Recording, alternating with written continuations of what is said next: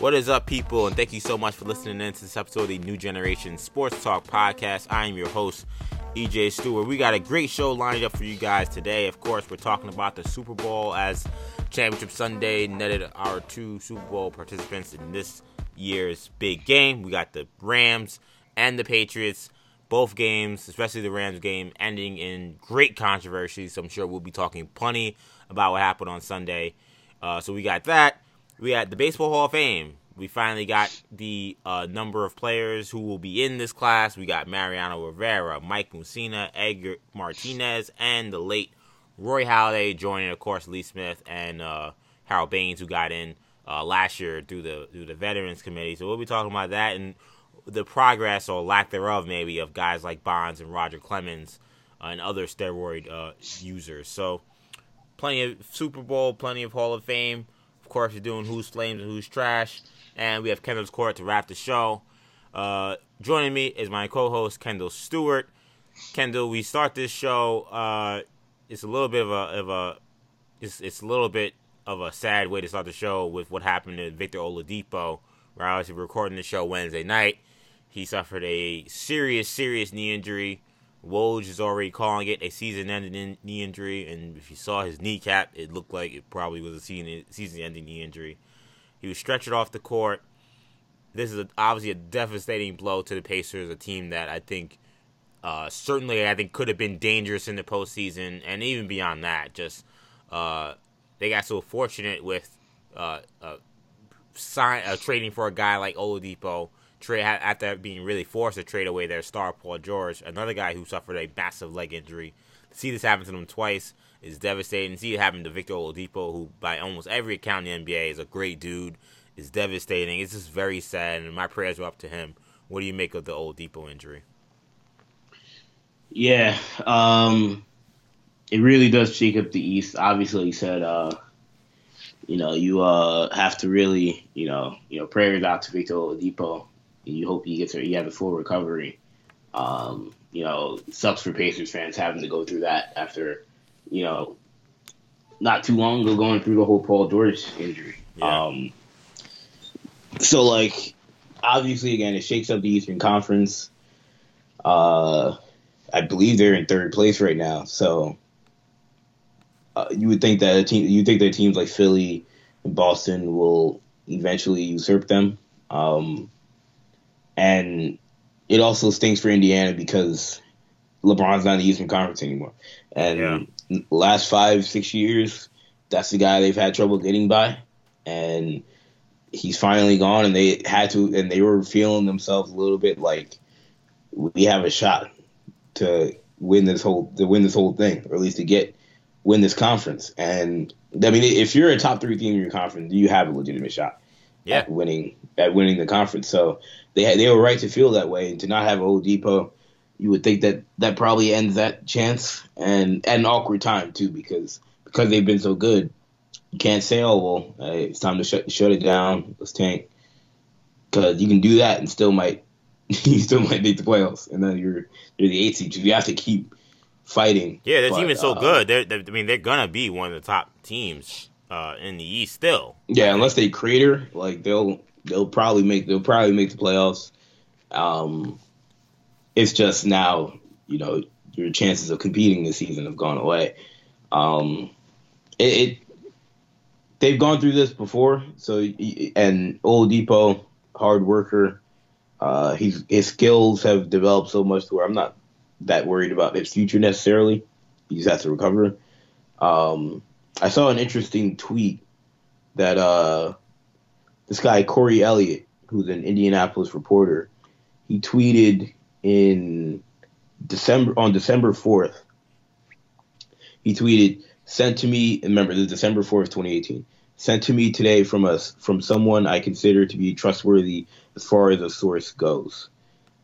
He," meaning this is what the source said, "he, Oladipo, needs months to recover without ruining his kneecap forever.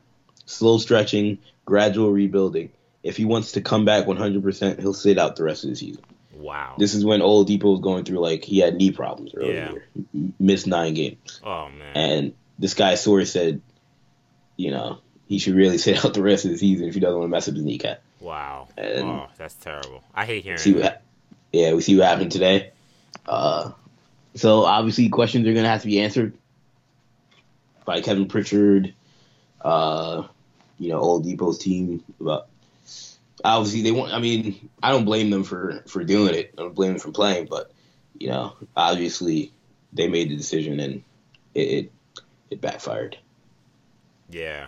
I mean, we would never 100% know if him injuring his kneecap was related to the earlier injury, but obviously, considering the knee injury he had this year, considering this information, obviously those parallels are going to be drawn, and it's just sad to me because again, Oladipo seems like a great dude. He's a great ball player, and the league is better, of course, when he's playing well. And the Pacers have been really good this year.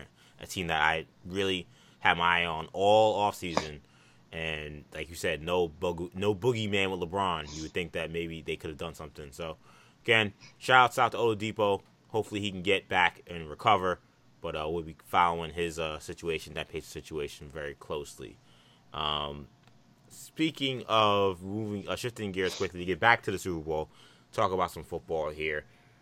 The Rams and the Patriots will lock horns in Atlanta for the Super Bowl. Kendall, this is a matchup that is not that surprising in terms of where you would consider these teams heading into the season.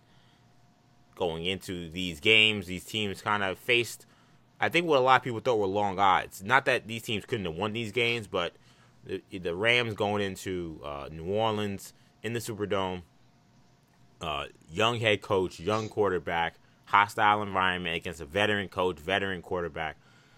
I think a lot of people, expected that it might be tough sledding for them, and early on in that game it was, but they were able to find their way through that game, through that hostile environment, and then some big help from the refs late in that game, and then obviously the Patriots placing that offensive juggernaut with the Chiefs. You know what? Everybody's giving credit to Brady, and Brady deserves a ton of it. And trust me, we'll talk a lot about him. But I thought the Patriots' defense won the game in the first half because they basically just tried to hold on for dear life in the second half, and then Brady did what Brady does late in the game. But the Patriots' defense and their ability to get pressure and win at the point of attack, I thought set the tone for the entire first half in which the Patriots dominated. So, what were your takes on those two games, Kendall? Well, start with the NFC Championship game. Obviously, a lot of people are talking about the missed call, the missed pass interference, that really obviously screwed the Saints over. Yes, it did. Yes, that had an impact on the game. But at the end of the day, the game went into overtime. The Rams won. And a lot of people are talking about the whole, in the NFL rule book, in Rule 35, Exhibit 4, Section 3, it gives the commissioner power to, restart a game or reschedule a game or change the result based off. Yeah, well, it started with Michael Thomas with that. Yeah, tweet. Michael Thomas tweeted that out, and honestly, I don't know why that thing's there. I feel like that rule is designed just to rig games. It probably was when it originally went into the. Yeah, honestly, look, we really don't like a result, we can change it, but because if we were really gonna talk about that, we could talk about that for every game, almost every game, where you just pinpoint this was a bad call. This changed the momentum of the game. We should restart the game from this bad call, and that would open up obviously an incredible can of worms that obviously the league isn't trying to get into. With that being said, yes, the Saints were screwed over in that regard. But the Rams, I came in thinking the Rams were the better team. I was a little surprised that Goff was able to lead them down the field like that twice. But, that was very impressive for a young quarterback on the road, nonetheless. But also, shouts out to Greg Zuerlein, who hit that, Legatron hitting that 57-yarder. Yeah. I saw his career his career from 50, I believe it was 50 plus. It might have been more than that. I think it was like 55 plus or something like that. He was like 3 for 12. Someone was like, yeah, that's classic Jeff Fisher right there. Taking 12 field goals from 55 yards. But nah. But yeah, I with that game though, I feel like the Rams were the better team. I felt that going in, and it's obviously going to be a challenge for New England. Yeah, I mean, in terms of the Rams game, look, the call obviously was missed, and it's hard to say. One call kind of blows the game. But like that call really gave the Rams a chance to come back. They would not, I don't think, had that chance had that call been made. Now, of course, Lutz could have missed a chip shot if they didn't get in the end zone, and then or they could have fumbled the snap. A lot of things could have happened. But obviously, that put the Saints. That gave the opportunity for the Rams to make the comeback that they did, and they executed. So you gotta give them credit for that. But clearly, the call was missed. There's a lot of questions about what they should do with the referees, Kendall. I don't really know what you do, honestly. The game is these guys are bigger, stronger, faster, and I think that is lending to why we're seeing so many missed calls now. I'm gonna be honest. I think because we're saying why is refereeing so bad. I think these athletes are just much faster and much stronger, and I think maybe it's harder to play to just get it right at time to time. And even though the biggest plays of the game are being missed. A lot of people are sad. They're saying guys should be fired or suspended, or if you miss a call like that. I just don't know what that does. You know what I'm saying? Like we're saying, oh, so a guy is gonna be, is that gonna make a guy not get the call right, or rather not get the call wrong? If they know they're gonna get suspended, I don't think these guys are purposely missing calls. Yeah, it's not intentional, obviously. Of course. So I don't know if penalties is what we need. I've heard about should they make pass interference reviewable? Maybe I'm in the minority. Maybe we're both in the minority. I don't know. I just think that's a judgment call. I don't think that should be a thing where we're going to the replay on that. Because again, that opens up a can of worms that people can claim they want to get into, but they don't want to get into that. Yeah, and how many teams would have lost games on terrible pass interference calls throughout the history of the NFL? Right. And now we're gonna change this because of one very, very bad play. A play that, to me, that was so bad you didn't need replay. That guy just goofed. I don't know, the whole replay team, the whole referee team goofed, because I don't know how anyone on the field, not one person could have thrown the flag there. But clearly, for me, the back judge should have seen what happened. Or the sideline judge, one of them guys. Right. For me, it's not a problem until things like this happen every game or every week or every season. They're rare. It's rare we have a missed call like that. And especially with a veteran referees. So, I mean, you have to chalk it up to, the once-in-a-lifetime bad call. We're always going to get bad calls. Refereeing is a very human job. It's not, these guys aren't machines. They don't have access to a million angles at a second. These guys are going at full speed. Now, again, that's no excuse for them not getting that call. But you have to expect that there will be missed calls. What you don't want to become the NBA where you're reviewing everything. Yeah, man. It is a problem in the NBA and college basketball too. Yeah, and college basketball as well. And that's the last thing I think the NFL wants, where it's we're going to have to review. This could have been a pass interference. And then it's now it's in the NBA, are we going to review fouls? I mean, that would be another. And look, I'm okay with reviewing penalties if it's not a judgment thing. I want to review this guy's offsides. Oh, out of bounds. That. Yeah. Oh, yeah. Out of bounds. Offsides is a penalty, but it's not really a judgment call. Right. He broke a very clear rule. Right. D Ford obviously was offside, but if they didn't call it, they could have obviously went to the exactly. It could have changed the game. Yeah. But. So, in those cases, I have no problem with reviewing penalties. But, like you said, a judgment call, pass interference, even holding, those you can't. I don't want to see guys going back to the booth. And, look, I hate to say it, but at the end of the day, to me, I still put a lot of blame on that loss on Sean Payton. Sean Payton's play calling late in the game was terrible. They should have been trying to run the clock out so they wouldn't have had to get a first down to make that a situation where they could ice the game. But instead, he threw the ball on first down on a play that was terrible.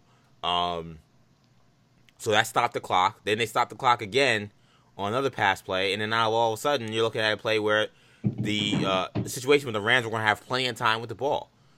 I know you want to be aggressive, but I think Sean Payton misplayed that. Drew Brees, that first pass was at the guy's feet, and the guy drops it.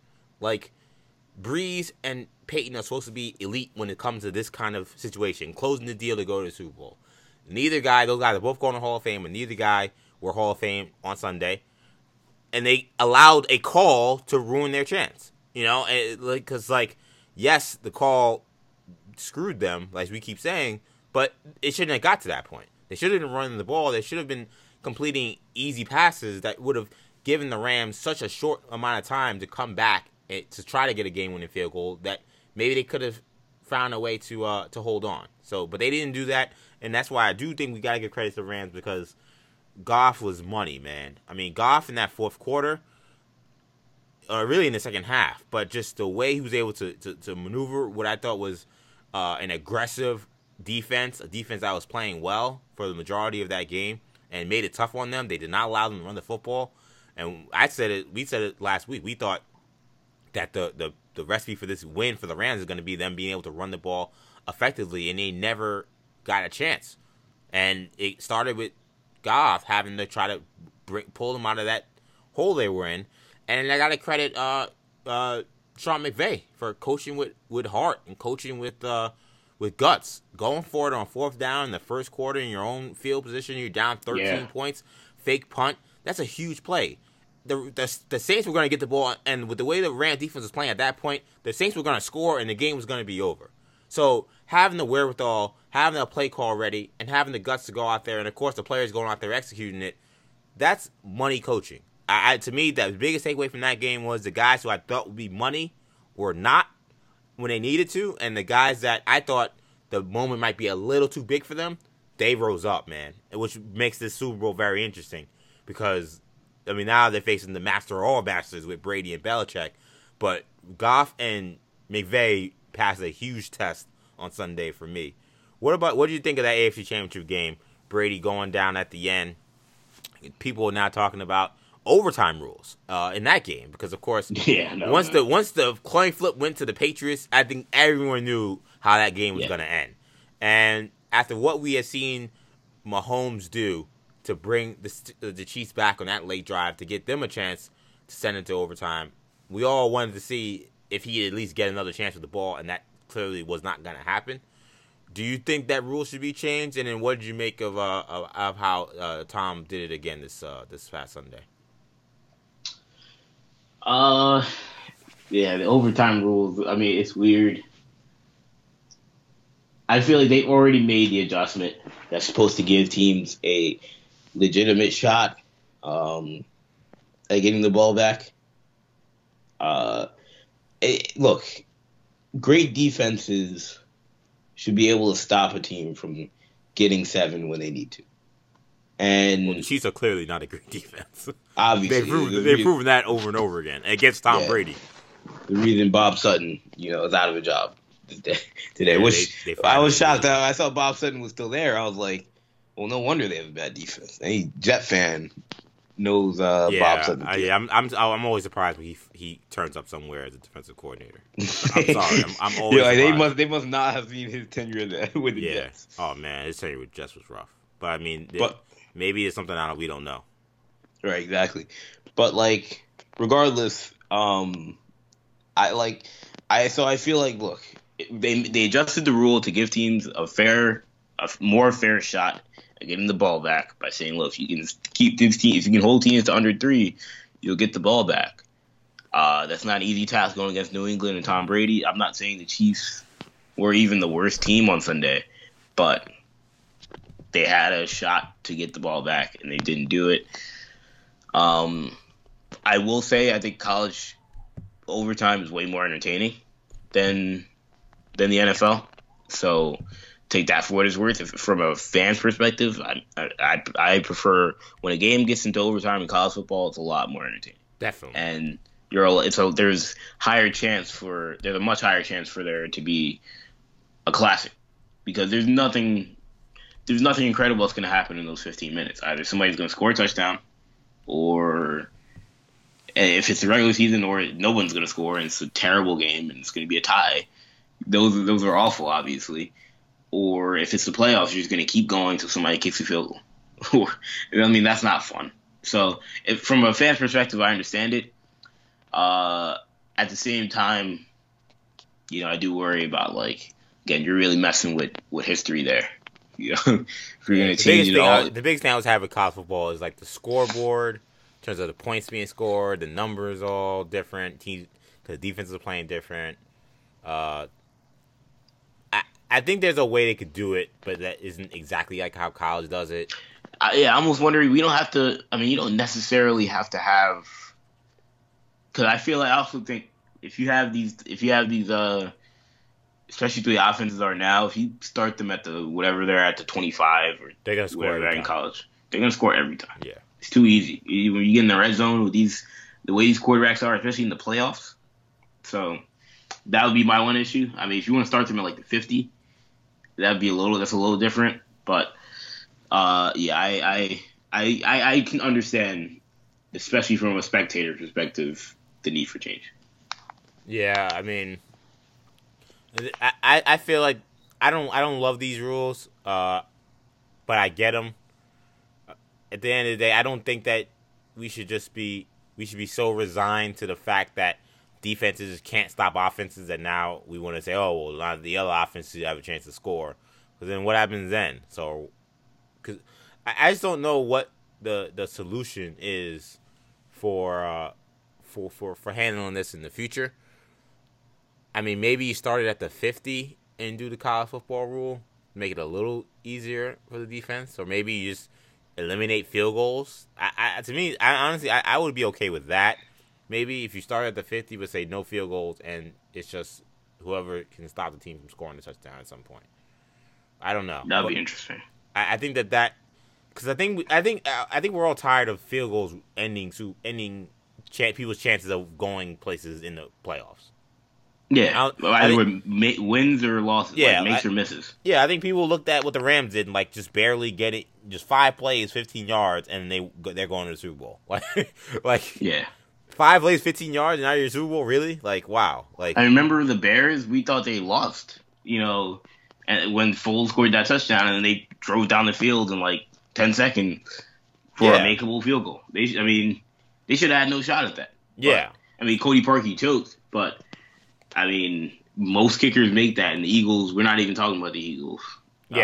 Getting past them. So, like, I feel like, to me, like, I love, field goal kickers are football players. I'm not trying to diss them. But for the entertainment of the game, I don't see the value in them being a factor in overtime, except for kickoff, which I would eliminate and maybe just start at the 50. So you just, like, no impact. Yeah. Just forget about the kickers. I don't need kickers in overtime. They shouldn't be deciding overtime game. Now, they definitely should be deciding late at the end of the game, game-winning field goal. It's not like we're eliminating the game-winning field goal. It's just overtime, no kickers. They shouldn't be a part of the game. And I think if you start them at the 50, you eliminate the punter. No punters. No guys who who are specialists only deciding the game. And maybe that's how you do it. And then you just say, all right, start at the 50. You guys score a touchdown to win. I would have, like, almost in hockey, though, where, like, you did, like, the shootout. So, like, I wouldn't have, like, we're running up the score, like, every time they score a touchdown. Because then you get these, like, 65, 75, 70 games that you get in college sometimes because, like, teams are scoring and they can't stop each other. I don't want to see any of that. That would ruin the record books, and I think that would just pervert the stats. But I'd have it, like, in a shootout where it's just like, it's just like a knockout, so to speak, knockout rounds, and then whoever wins, just give them 6 points, and that's the winner of the overtime, Just like in hockey, it's just like you get an extra goal and then you won. But in terms of Brady, man, a lot of people are talking about how can we not say this guy is the greatest quarterback of all time now? I certainly for one feel like no one should be saying anything about Aaron Rodgers in this guy's conversation. No, not yet. No. But they've been doing it, and it's been kind of ridiculous. And I think me as a Jet fan, because I hate Ryan Brady so much, I kind of have allowed it and not said anything. We gotta stop that. That's insane. It's ridiculous. I'm a Vikings fan, and like I feel Rodgers' impact, more than anybody. Right. And so I understand Rodgers is. You want to talk about all-time great. He's all-time great. You want to talk about from a talent perspective, I think the best guy in the game right now.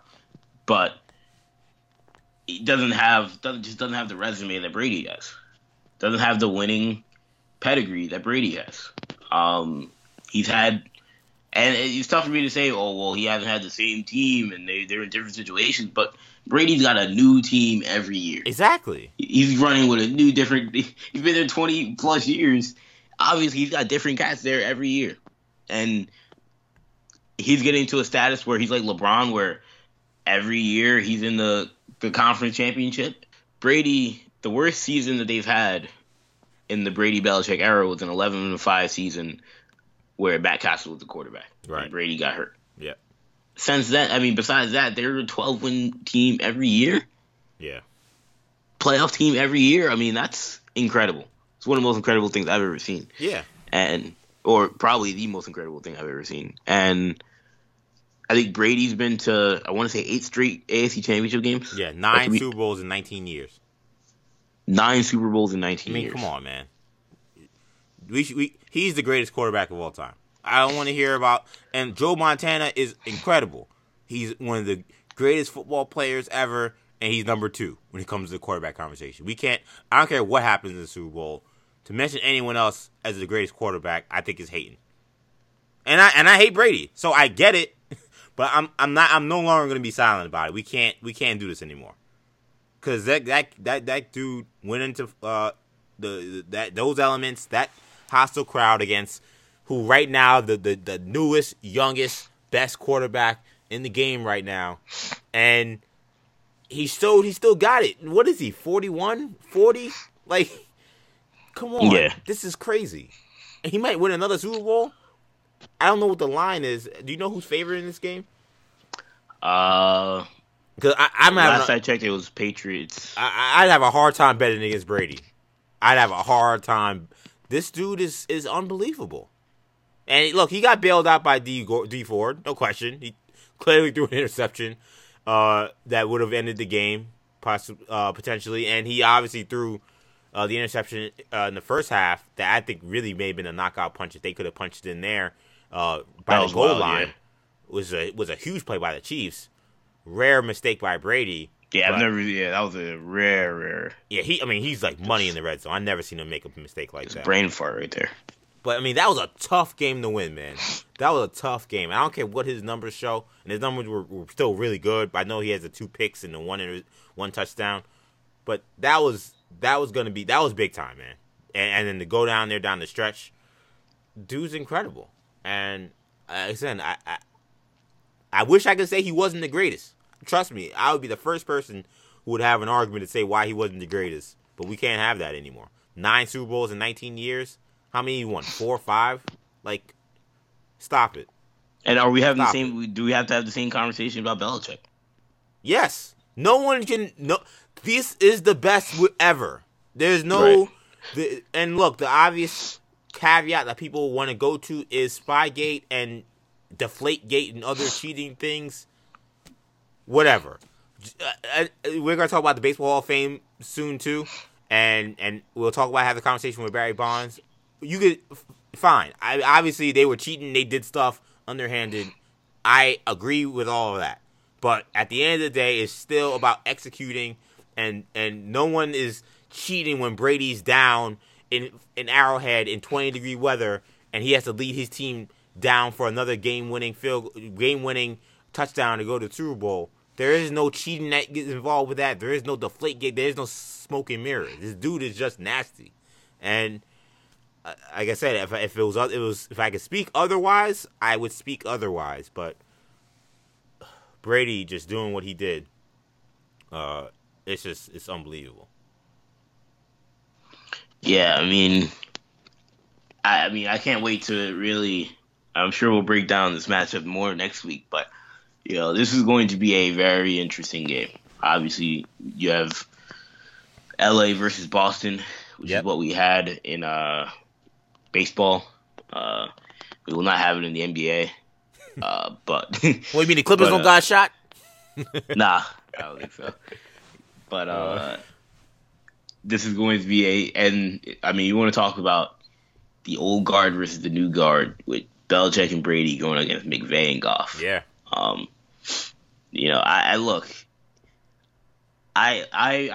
was very high on Jared Goff coming out. And no way I would have told you he'd been in the Super Bowl on his third year. That's very impressive for a young quarterback. Now they've also assembled a way better team than I would have expected them to do. They've assembled like a juggernaut. Their team is ridiculous with talent. Done an incredible job. Yep. And they've done it the right way, which is how most teams I think should do it. In that, they realized they had a window with a young quarterback in Goff, where if we put all our chips on the table now, we can really win this thing. If they could have been cheap. They could have been like, you know what, let's try and save up. Do what the Jets did with Mark Sanchez. Yeah, Jets were frugal. They did not, but if you put all your chips in the table, like you said with Mark Sanchez, you can legitimately, and if your quarterback's actually good, because Sanchez, as we found out, was not actually good, but if your quarterback's actually good, you can legitimately win a Super Bowl. And I don't know if Jared Goff is like a top 5 quarterback. I don't think he's a top 5 quarterback in the league. I don't even know if he's necessarily elite, but he's definitely top flight. He's definitely top 15, probably top 10. But regardless, because of the team that they've put around him, now he gives them a legitimate shot to win a Super Bowl. Yeah, this is the Rams. This is why any dude who looks like Sean McVay is getting a head coaching job. Rams and what they've put together. And to me, I'm surprised that we haven't talked more about the front office. We always talk about McVay, we talk about Goff, but the front office, you said Les Snead did a remarkable job putting together this club. And you're right, you said, I think it's an interesting matchup. I'm looking forward to talking about it a lot next week. To me, I look at the Rams and what challenges they could present to Brady and Belichick. I think that what we did see in this game was the Rams' ability for their front four to take over. And it was something I talked about last week as one of the things that concerned me with the it's one thing I thought that the Saints would be able to negate, actually. I said that the Saints, because of their quick passing attack, would be able to negate Aaron Donald and Ndamukong Suh and those guys. And that was not the case after the first quarter. Suh had his best game as a Ram, and Aaron Donald was in the backfield every play. Brady, if there's any really is any quarterback, but for Brady, especially since these are high-profile games we've seen him lose, it's when teams have been able to get pressure on him in key spots. That's when they've been able to knock off the Patriots in the Super Bowl. So if there's any matchup I'm looking at in particular, it's going to be, can the Rams get pressure on Brady consistently? I don't think the Chiefs really did, which is why Brady was able to drop back so many times and be comfortable in the pocket for the most part. I'm curious to see if that Patriots offensive line will be up to the task against the Rams defensive front, which is playing really good ball right now. Yeah, it's going to be a tall task. It's a totally different matchup for New England than definitely KC, on terms of a defensive line. But there aren't too many teams in the league that can put up a defensive line that, especially an interior defensive line like LA has. So, obviously that's going to be a huge key in this matchup. And, I'm very, very excited for this matchup. This is a great Super Bowl. Yeah. This is this is a great Super Bowl matchup, no question. I mean, I think we were lucky with the 4 teams that were in it in the championship Sunday, so I thought we could have got any great matchup. But this is going to be great. Yeah.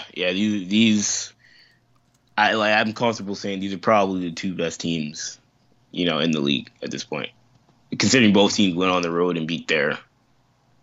The only other team who could state that case. Yeah, the only other team that could state that case. I would say probably the 2 best teams in each conference. So it should be a good matchup. Let's talk about the Baseball Hall of Fame, Kendall. So we finally got the official class of 2019. It includes Mariano Rivera, who becomes the first player ever to be voted in unanimously. Roy Halladay, the late great pitcher for the Blue Jays and Phillies. Edgar Martinez, the longtime DH for the Seattle Mariners. And Oriole and Yankee great Mike Mussina. Kendall, what do you make of this class of 4 guys that's going to be inducted, along with Lee Smith and Harold Baines, who were selected by the special committee last December? Yeah, I mean, look, good for first of all, good for Mariano that he got that unanimous vote. Still a shame Ken Griffey didn't get it, but Mariano, if there's any other person that deserves it in our era, Mariano's also very much that guy. Derek Jeter will also get it, I'd imagine, but obviously, I mean, he's the best closer I ever saw, the best guy I've seen. I haven't seen anyone near his level since. And for the production that he had for so long, I think warrants that unanimous selection.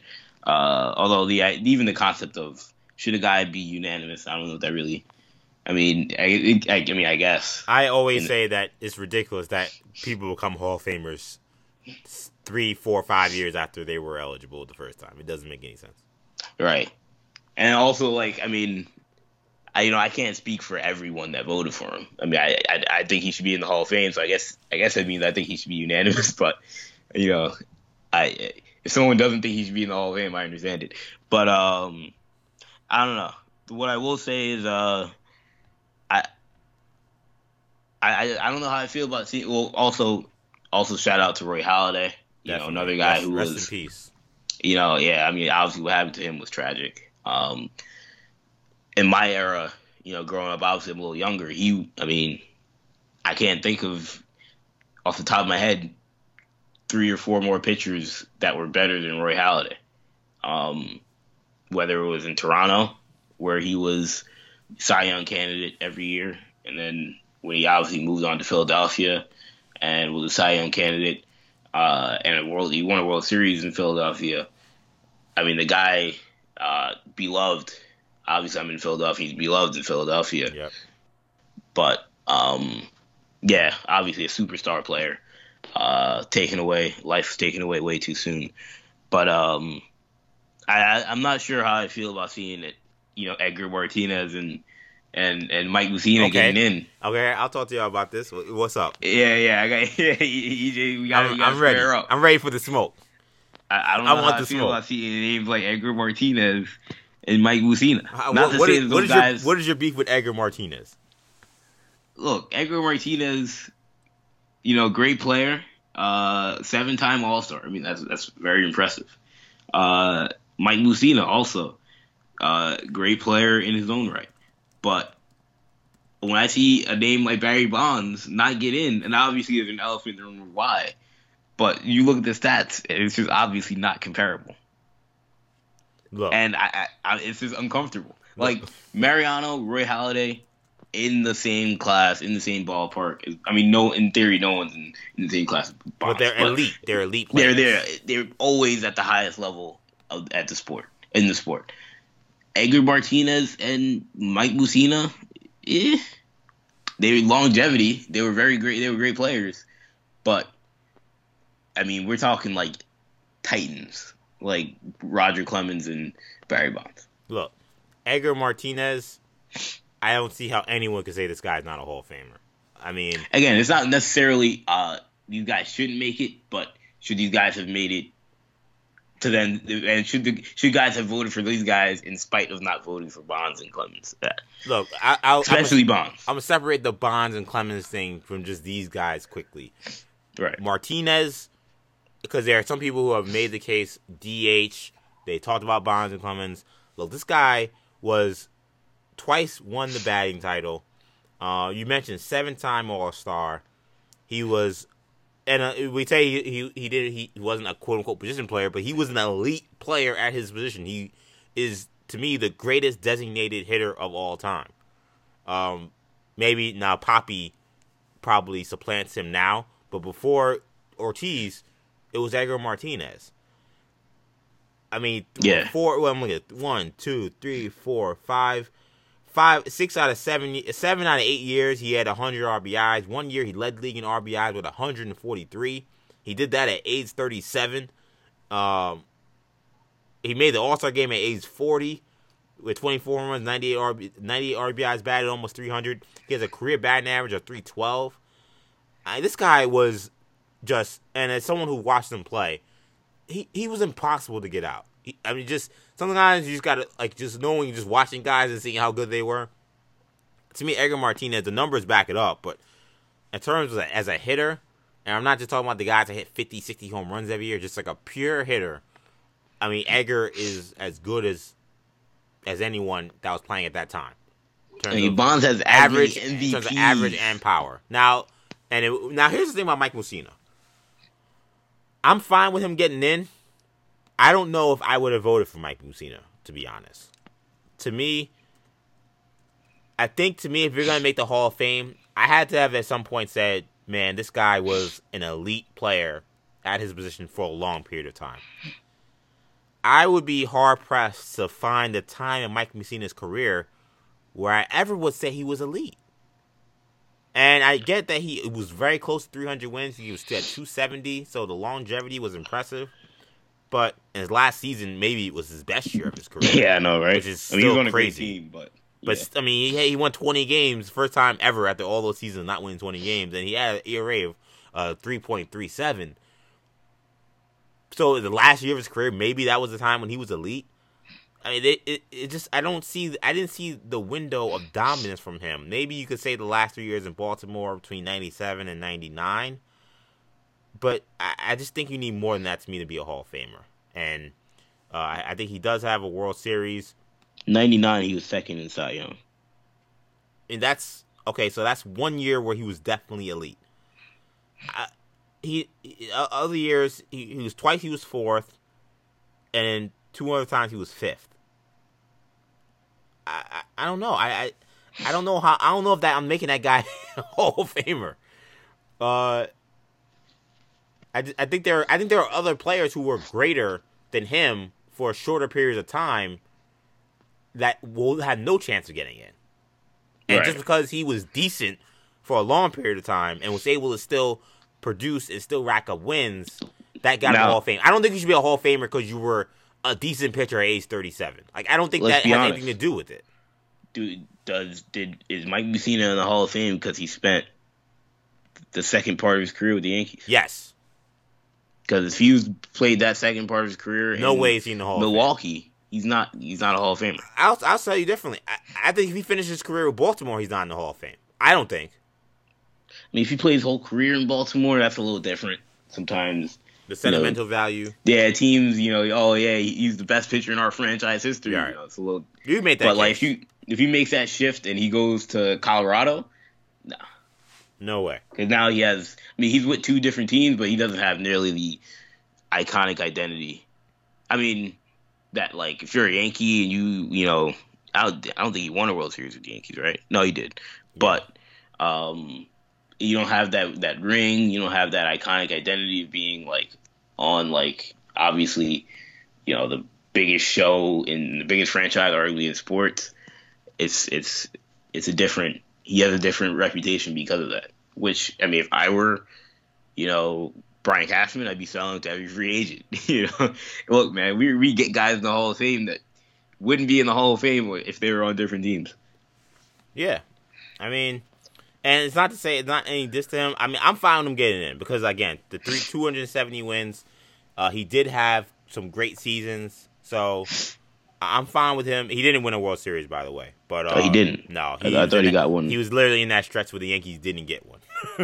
He got there right after they won, right? Yeah, right after they won 2000, and then right before 2009, 2008 was last year he retired, so he didn't get one. World Series for baseball players don't mean as much to me unless, like, in the World Series or in the playoffs that year you were dominant. Like, right. that could change your case for Hall of Famer for me. He was a pretty good postseason pitcher for the Yankees. That's not my issue with him in terms of his postseason performance.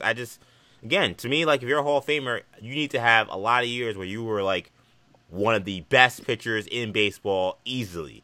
And a sport where they split the award and you were the fifth best pitcher in your league, not even the whole league. It wasn't like if he was fifth in the whole Major League Baseball, well, that'd be different. Obviously, Cy Young, you have AL and NL Cy Young. So he's fifth he wasn't really into the conversation all those times. Only twice was he really in the conversation for a Cy Young award. Never won a Cy Young award. I have a little bit of a hard time with that. But Edgar Martinez, I'm fighting you on. He is absolutely a Hall of Famer. I don't care about Barry Bonds. That's a whole nother discussion. This dude was a great hitter. What do we think about Messina getting in over Curt Schilling?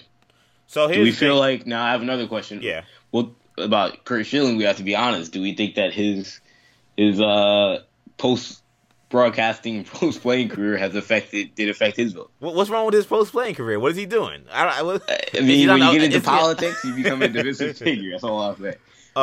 Yeah. I mean, I can't imagine. I mean, look, if I were a Hall of Fame voter, it would cross my mind. I would have Curt Schilling in, but I don't know if every voter thinks the same way I do. I mean, to me, that's the thing. Because to me, anyone who thinks Mike Mussina is a better pitcher than Curt Schilling is crazy. They are. Exactly. That's how I feel about it. In the prime of their careers, Curt Schilling was like the best pitcher in baseball. Mike Mussina at no point in his career was ever the best pitcher in baseball. So I agree with you. I think there are other issues with Curt Schilling's resume. He doesn't have as many wins, obviously. He's only at 216. He didn't have as many years of being elite. You know, you look at basically maybe his last 3 years in Philly. I don't know. I mean, to me, I think he had enough years. I think he's a Hall of Famer. I'm surprised that it's taking him. He's kind of having this slow crawl. When he first became eligible a couple of years ago and the numbers were so low, I was surprised. I think he's a Hall of Famer. And I think we got to start kind of throwing out the whole career wins thing because guys aren't going to rack up career wins the way they used to. So it's different. The teams are being smarter about to me, like the 200 wins should always be looked at. Like to me, like anyone who's like above 200, like they should be getting serious consideration. So the 216 wins doesn't really bother me that much. I get for a long time in his career he was average. It really wasn't until I said 97, but he won a World Series in which he won 2 World Series rings. He was great in both World Series. He pitched some of the best, World Series playoff games of the modern era. When you think about that Game 7, he pitched for the Diamondbacks. You think about obviously the Bloody Sox game against the Yankees on the ankle. I mean, and anyone knows me knows. I mean, Curt Schilling and what he's done pro playing career. I have no reason to be a fan of him. But I mean, come on, Curt Schilling is a better pitcher than Mike Mussina, and any baseball writer who would suggest otherwise, I think they're lying to themselves. So I don't know how you could vote for Mussina over Schilling to me, but I don't know. It's all a weird thing because of just how this whole thing works. With you gotta wait your turn. And it's all these unwritten rules that don't make any sense. Yeah, I hate the unwritten. Baseball is the worst with it, man. It is. I mean, Curt Schilling is better than Mike Mussina. If you're doing this stupid unwritten rules thing, he should be in the Hall of Fame for Mike Mussina. He wasn't popping steroids. What are we waiting for? Exactly. You know, like the steroid guys, if you want to have an unwritten rule, like I'm not voting for guys that did steroids, fine. You know, it's a difference of opinion, but I understand your logic. But there is no logic to, I don't know. You got to wait. There's no metric, there's no moral compass that suggests that Schilling shouldn't be in the Hall of Fame unless you seriously have a problem with his politics, and that's why you're not voting for him. Which I feel like shouldn't be. Do that. Yeah, it shouldn't be. It shouldn't have anything to do with his baseball. Yeah, you cannot do that because if I was the other way, I couldn't say, oh, I don't like some other guy's politics, so I'm not voting him in. Like, you can't do that. That's a slippery slope, and that's unnecessary. Yeah. He's not a criminal. He hasn't done anything wrong. It's whatever. But how do you feel about the steroid guys? Though? So that's really the huge deal. That's a big conversation. So Bonds was at 59%. Clemens was at 59%. These guys are getting close. I mean, I remember when these dudes were at like 20%. Yeah, but the problem, Kendall, is that they're not getting the kind of growth that they kind of need, right? That conversation is getting louder and louder. Like, it's getting louder, and I think they're going to get in. It's getting harder for these guys not to vote for them, I think. At least that's what it sounds like to me. Because more people are kind of being like, dude, like, we're really still doing this. But last year, they were at 57 and 56. This year, they're at 59, basically. So, a 2.2% increase. I mean, they got to get to 75, Kendall. That's I mean, they had 15 years on this thing, right? And that's a long time. But yeah, I think they will eventually get in. I think it's a sham that neither of these guys are in the Hall of Fame. I speak about this every year. I think it's ridiculous that players in that steroid era, like Edgar Martinez, like Mike Mussina, like Mariano Rivera, I'm putting everyone in there. I'm not everyone. If you played in that era, I'm not accusing any of these guys. I'm just putting them in the era. It's a sham to me that these guys are getting voted in, and there's no suspicion of steroids. There's no problem putting these guys in, and it's because, with the exception of Mo, who was as great as Clemens and Bonds were, the only difference, besides that there are obviously accusations of steroids, is that Bonds and Clemens were better than these guys. Right. It's insane to me that the best players of the era are the ones that are getting penalized for being the best. And that's something that someone needs to explain to me how that is being allowed and being fair. Ivan Rodriguez is a great player. He's one of my favorite players of all time. Yeah, man. Ivan Rodriguez was accused of being injected with steroids by Jose Canseco, who baseball writers were telling me is credible because of what happened with Alex Rodriguez. You guys had no problem putting Pudge in because he's not as good as Barry Bonds. If Pudge was hitting 70 home runs and Jose Canseco said, I injected him with steroids, everyone knows they're not putting him in the Hall of Fame.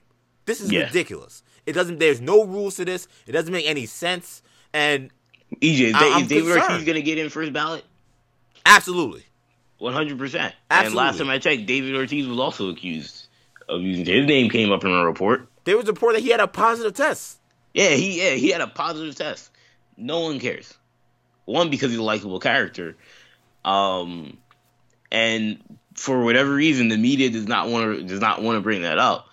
And another guy. I love David Ortiz. EJ knows this. Yeah, I grew up. I was a Giants fan. And I was also a Red Sox fan. David Ortiz is one of my favorite all-time players. But the fact that we're going to ignore what Ortiz did. And again, I'm not saying David Ortiz is, a scumbag or he's an obvious juicer or whatever. But we can't, for some guys, some of these dudes haven't even admitted to anything. Barry Bonds, I think we know he's lying, but he hasn't explicitly come out and said, I use steroids. Yeah, he hasn't admitted to using steroids. There hasn't been it's all alleged. There hasn't been a positive test with him. Yeah, I don't know if Barry Bonds ever tested positive for anything. Obviously, there was a whole, what the guy Anderson, his trainer, who never snitched, but did go to prison for perjury because they think he was lying. Like, I just don't. I don't. To me, like the Bonds thing is worse than Clemens. Because Clemens, there's a guy saying, "Yeah, I was injecting him."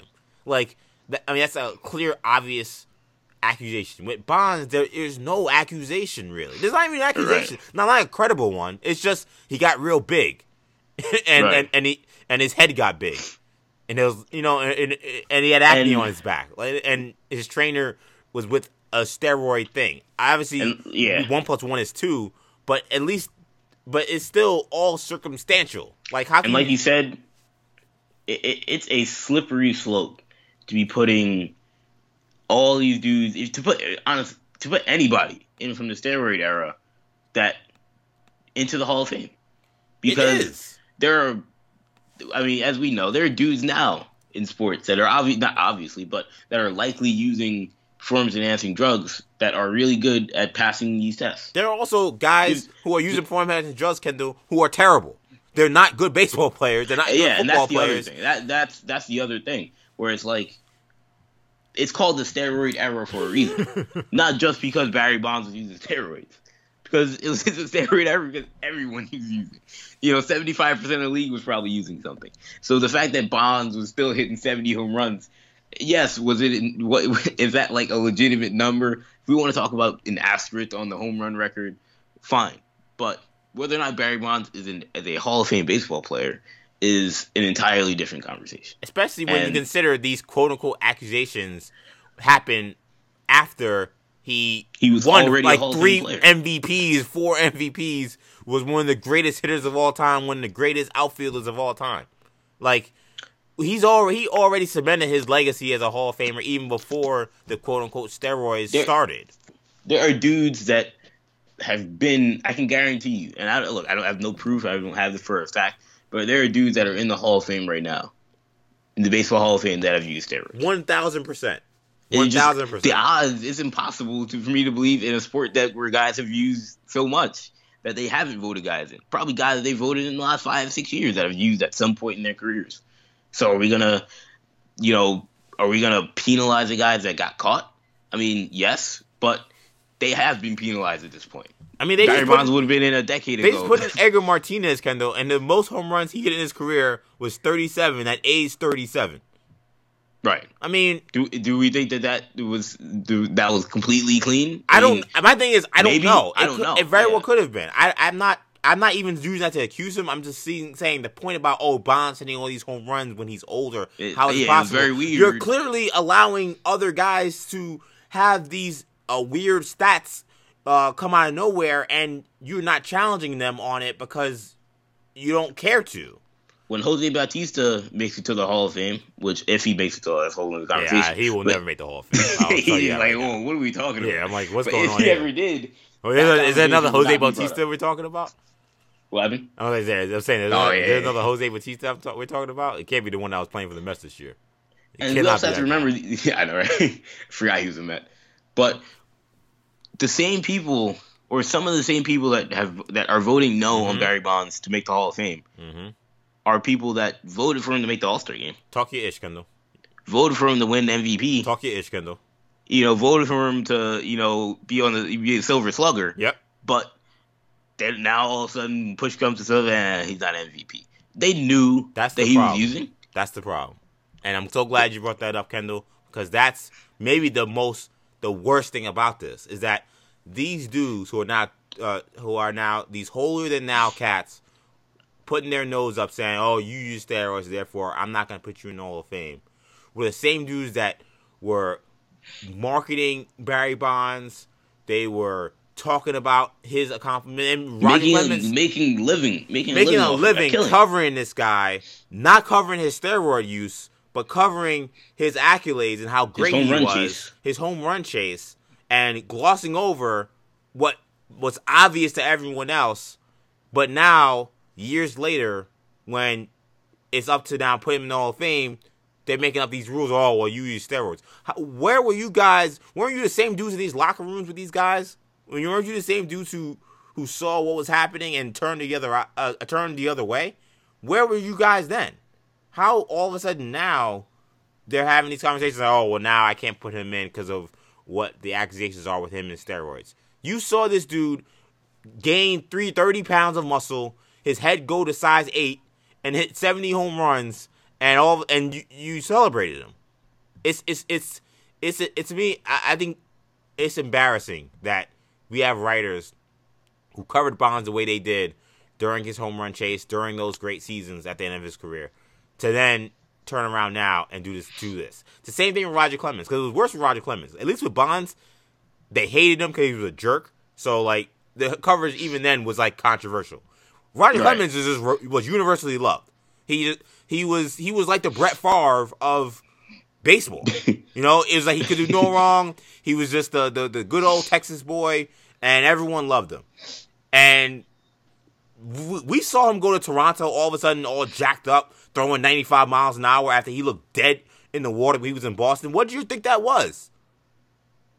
You guys are supposed to be smart. You guys are supposed to be baseball people. You thought, oh, he got a new trainer and now he just got some good supplements. What did you think was happening?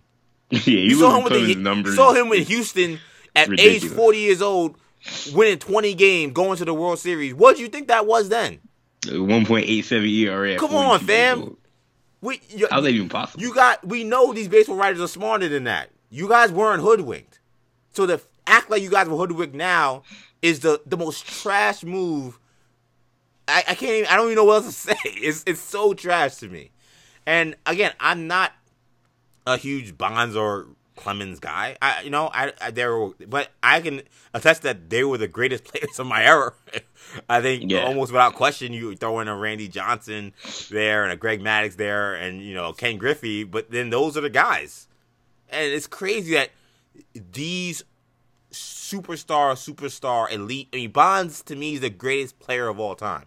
And the fact that I have doubts that he will make the Hall of Fame, that is unconscionable. And it's a disgrace that these writers who watch these guys and made money off these guys and made livings off of these guys by not covering their steroid use are now using their steroid use against them. Their alleged steroid use against them.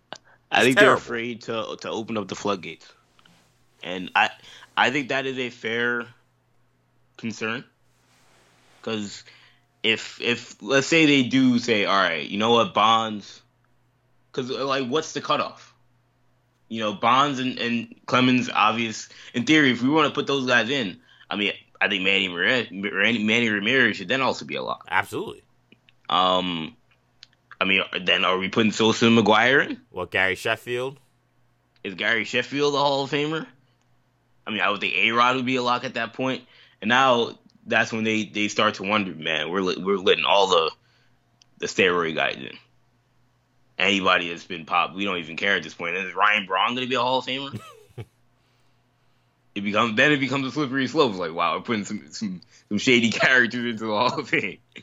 I think to me, in terms of what my rules are, and my rules aren't perfect. I'm not saying everyone's perfect with this stuff. My rules are, if you got popped when steroids were illegal, I feel fine with you not being in the Hall of Fame. I think that, so like a Manny Ramirez or Ryan Braun, I mean, steroids were illegal and you got popped. So right. That's different. Now, the Rafael Palmeiros, the Gary Sheffields, guys who ended up, either being caught with steroids. Well, Rafael Palmeiro was also suspended, so he's done too. But like a Gary Sheffield who like admitted to using steroids because he was linked into the Balco thing, and Alex Rodriguez, some of those other guys who admitted to time, well, he did time too. So if you didn't want to put A-Rod in, I would kind of get it. I would get it because there were rules against using steroids, and you broke the rules, and did something that was obviously to give you an unfair advantage. Right. So if you don't want to put any of those guys in, I'm fine with that. But I can't do the McGuires, the Gary Sheffields, those guys who have Hall of Fame numbers. There's no question about that, and you don't put them in because of a rule that didn't exist at the time. I just don't think that that's fair. Now, I think that there's a question about Sammy Sosa. I'm one of those few people who don't think that Sammy Sosa, in terms of who will put steroid guys in, who would not vote for Sammy Sosa. Because I think that Sammy Sosa was an average player that became great, obviously, because of steroids. And but then even that's a thing again, though. That's a slippery slope. I know it's a slippery slope. I know. I get it. How do we know who got great? Who got great because of what? I get it. And my thing is, he had the luxury. He did. To me, it's like he had the unfortunate thing of just like not using from the beginning. Had he been using from the beginning and been 60 home runs from the jump, then he'd be in the Hall of Fame for me. But because like he was just average dude, then like 1 year he starts hitting 60 home runs, 65 home runs. I'm like, come on, fam, we know what this is. Like he's a great player, everybody's using, but like I'm not putting you in the Hall of Fame. You're a great player. I had no problem you making the All-Star game, but you're not a Hall of Famer. That's my thing. But I don't know. I don't think that we should be penalizing guys who never got popped for steroids, and if you think they were using when things were legal.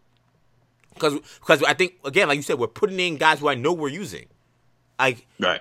There's no way, with the guys that have been getting in recent years, I mean, the fact that none of these guys are used in the steroid era. Yeah, and there's no specific names I can think of, but we're just dismissing like guys who like I'm not, again, every guy I mentioned I'm not accusing, but like Greg Maddux first ballot, Tom Glavine first ballot. It's like, oh, well, they were small and skinny and they only threw 80 miles an hour. How could they use steroids? Yes, there were plenty of dudes. They could have used steroids. I'm not saying they did. I don't think that they did, but like just because a guy is, yeah, the scrub pitcher. Yeah, that dude used steroids. Right, he was terrible. He wasn't any good. Like, we can't just assume because a guy is not big and strong. Craig Biggio, put him in the Hall of Fame. Well, he was 5'9", 210. That doesn't mean he didn't use steroids, fam. Like this is. I'm sure if you gave me it's a Neanderthal way. It's a Neanderthal way of like thinking about. Oh, you hit a lot of home runs, so you use steroids. So I'm not putting you in. Guy who didn't hit as many home runs but was also big and strong, I put you in. Like, come on, fam. We gotta be better than that. Yeah, because then, like I said, if you use that argument, then give me any. If they voted any dudes that hit home runs, I'm questioning how. Well, Jeff Bagwell. You know, I mean, you hit a lot of home runs, so why are we putting you in? I'm a Met fan, diehard Mets fan. He's one of my favorite Mets of all time. Mike Piazza, we put in. Yeah, you know, like yeah. And again, none of these things are accusations. I'm just saying the idea that guys who weren't as good as Bonds, who played in the same era, where we all are under the assumption that the offense exploded because of the use of steroids, the fact that we're just giving those guys star players in that era. They were stars in the era. We're just giving them a pass because there's no smoking gun. What? When we're not putting in guys with no hard evidence. Like, come on, this thing is so flawed that they got to figure something out. They got to figure something out because the way they're doing this right now, it ain't working for me clearly. Okay, let's do who's flames, who's trash. You requested it, so we're gonna do it actually before we do flames and trash. Before we do that, it's not scheduled on the show, but I feel like I gotta bring it up because this dude James Harden just put 61 on the Knicks at Madison Square Garden. Tied for the most points by a road opponent at Madison Square Garden. The guy's been on an absolute tear. He's the MVP right now, right? There's no question about that. Yeah. I mean, I've never seen a player in my time following basketball go from like not really in the conversation to front runner in like 2 weeks. It's crazy. Yeah, just based off of like, well, you know, every game I'm gonna have 40. Well, you know, it's like, you know, people kind of expected it at this point where it's like, you know, after like 2-3 games, it's like, oh, this guy, after the Warriors game, it was like, yeah, he might actually be the MVP. And now, like, nobody even cares. It's like, yeah. Kendall, he's averaging 43 points for the month. Yeah, and for the month of January? Yeah, 43 points for the month of January. We're almost done with January. Yeah, exactly. There's a very good chance he's going to end the month of January averaging 40. I mean, this has got to go down as one of the greatest months in NBA history. Yeah, he averaged 36 the last month. That month was completed in December. Yeah. I mean, this guy is unreal. And now he's averaging almost 36 points a game. I mean, the last guy. This reminds me of Kobe's 35-point season. Yeah, when he averaged 35 a season, and he had 81. Like, he's offensive. He's clearly mastered the art of scoring in the NBA. There's no other way to describe it. He's one of the best scorers I've ever seen. Yeah, it's incredible. His handle, the step back, you can't keep him from the rim. He's strong. And that's what's so impressive about Harden is that, like, he's not the most, like, creative player. What do you mean? You know, like, like he's got like a set of moves that he does over and over again that you can't stop. You know, like Kyrie's got more moves than James Harden does. Like in terms of his handle and like ability to finish with like different hands and stuff. Like, but he's not a better offensive player. He's not a better scorer. He's just a better ball handler, and maybe a better finisher. But like James Harden is able to give you like you said 61 points on the road with like a variation of like 5 different moves. Yeah. I mean, it's incredible. Like Harden is just, and I think that's why I think me saying that he's just mastered the art of scoring is like more prudent, because you're right. I think that Kyrie has more moves. I think Kobe had more moves. Like, yeah. But Harden just knows how to get to his spots and get to the basket at will with what he has. Now, he has a great toolbox. He has an unbelievable three-point shot, an unbelievable step back, a airtight handle. But again, it's not like he's a guy with a million moves. He doesn't have any post game. You know, like he's doing it on just pure pick and roll and isolation. And yeah, I mean, he was 5 for 20 from 3 tonight. Imagine he was hitting his threes. He would have had 80. Yeah, he would have had 80. And I want to say he scored like 100 and something straight points like before this game, like, and they were like all unassisted. It was all just I got my own buckets. Yeah, like how did that even happen? I was listening to Mike Miller. He was on the radio in Memphis. Obviously, he's the coach over there now, and he was talking about that stat, and he was like, how does at one point like the ball doesn't just like fall into your hands and then you like, you know, get a layup or something? Yeah. Like everything you do is off your own creation. I mean, we take for granted how incredible. Like we talk about Klay Thompson, like, oh, he scored this many points with 4 dribbles. I mean, he's great moving without the ball, but he's having other guys set him up. Harden, he's taking probably hundreds of dribbles, but he's got to work for everything he does. Yeah, but I think that's why, and I think it's going to be another fascinating conversation about what happens with him in the playoffs. I think that's why he sometimes struggles in the playoffs, because it is just all on him. And like I say before, I'm going to say it again, I think Harden is like that great pitcher that has trouble in the postseason because you just see the guy over and over again. And yeah, the first 3 or 4 games he's tough, but like you see him the 5th, 6th, 7th time, like you say, he's kind of packaging the same moves in different spots, in different locations, different areas.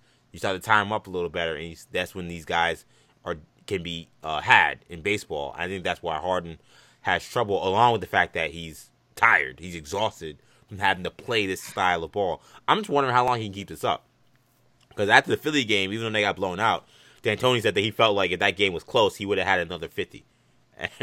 And this game he had tonight was close, and he got 61. Like, how long can he keep this up? Is he gonna flirt with the idea of averaging 40 for the season?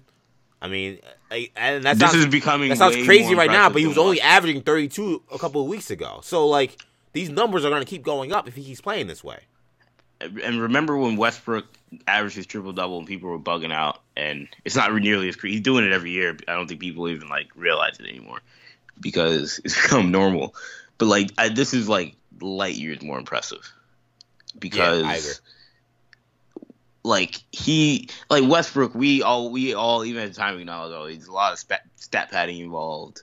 You know, Steven Adams letting him get rebounds, him giving up wide open layups for an assist. But Harden, this team literally needs every single bucket Harden gives them. Yeah. They don't have any other option. Chris Paul's hurt. Capella's hurt. Harden is not stat padding in the slightest. It's either he's shooting or it's going to go to P.J. Tucker or Gary Clark or Daniel House or Austin Rivers. It's going to go to a scrub. So, this is, and the fact that they've played so well with him playing like this. If they were losing a lot of these games, he would be getting a lot of hate, or a lot of heat rather, for the way he's played. But He's keeping them. They're afloat. winning these games. Yeah, it's the only reason they're winning these games. I mean, they've basically been the last month has just been win one, lose one, win one, lose one, win one, lose one. They haven't had a winning streak or losing streak of more than one game for the entire month of January. So he's literally keeping them afloat with how he's playing. But it's the only chance they got. Yeah, I don't think they can keep this up, honestly. I don't think so either. Eventually, the Bucks. This isn't good for their team. This isn't good for Harden. They need some sort of help offensively. I don't know. It could be Jeremy Lin. It could be somebody, but I think they're gonna make a move. Some sort of offensive punch. Yeah, because in the playoffs he's gonna be spent. It's just, I mean, he took 38 shots tonight, and he's been taking 30 plus in almost all of these games, and that's a lot of shot attempts, man. That's not including the free throw attempts. And the free throw attempts, he's been going to the line. He's averaging 13 free throws a game in the month. And tonight he went to the free throw line 25 times. The game against the Nets when he had 58, he went to the line 23 times. I mean, you combine that with the actual shot attempts, you're talking about a guy who's shooting like 40, 45, 50 times in these games.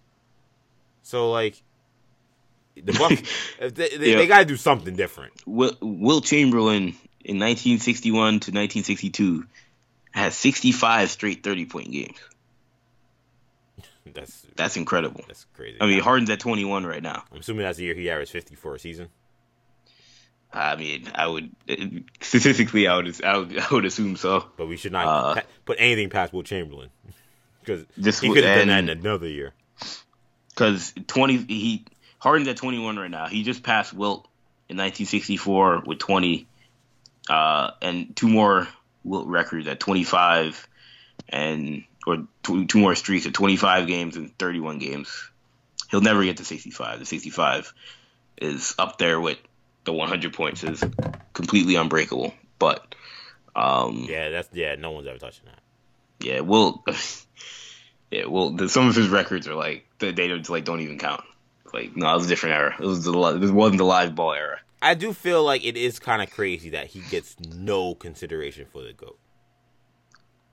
Yeah, he's always the one guy that, like, obviously, the reason is because there was another guy that on his level in his era that always beat him.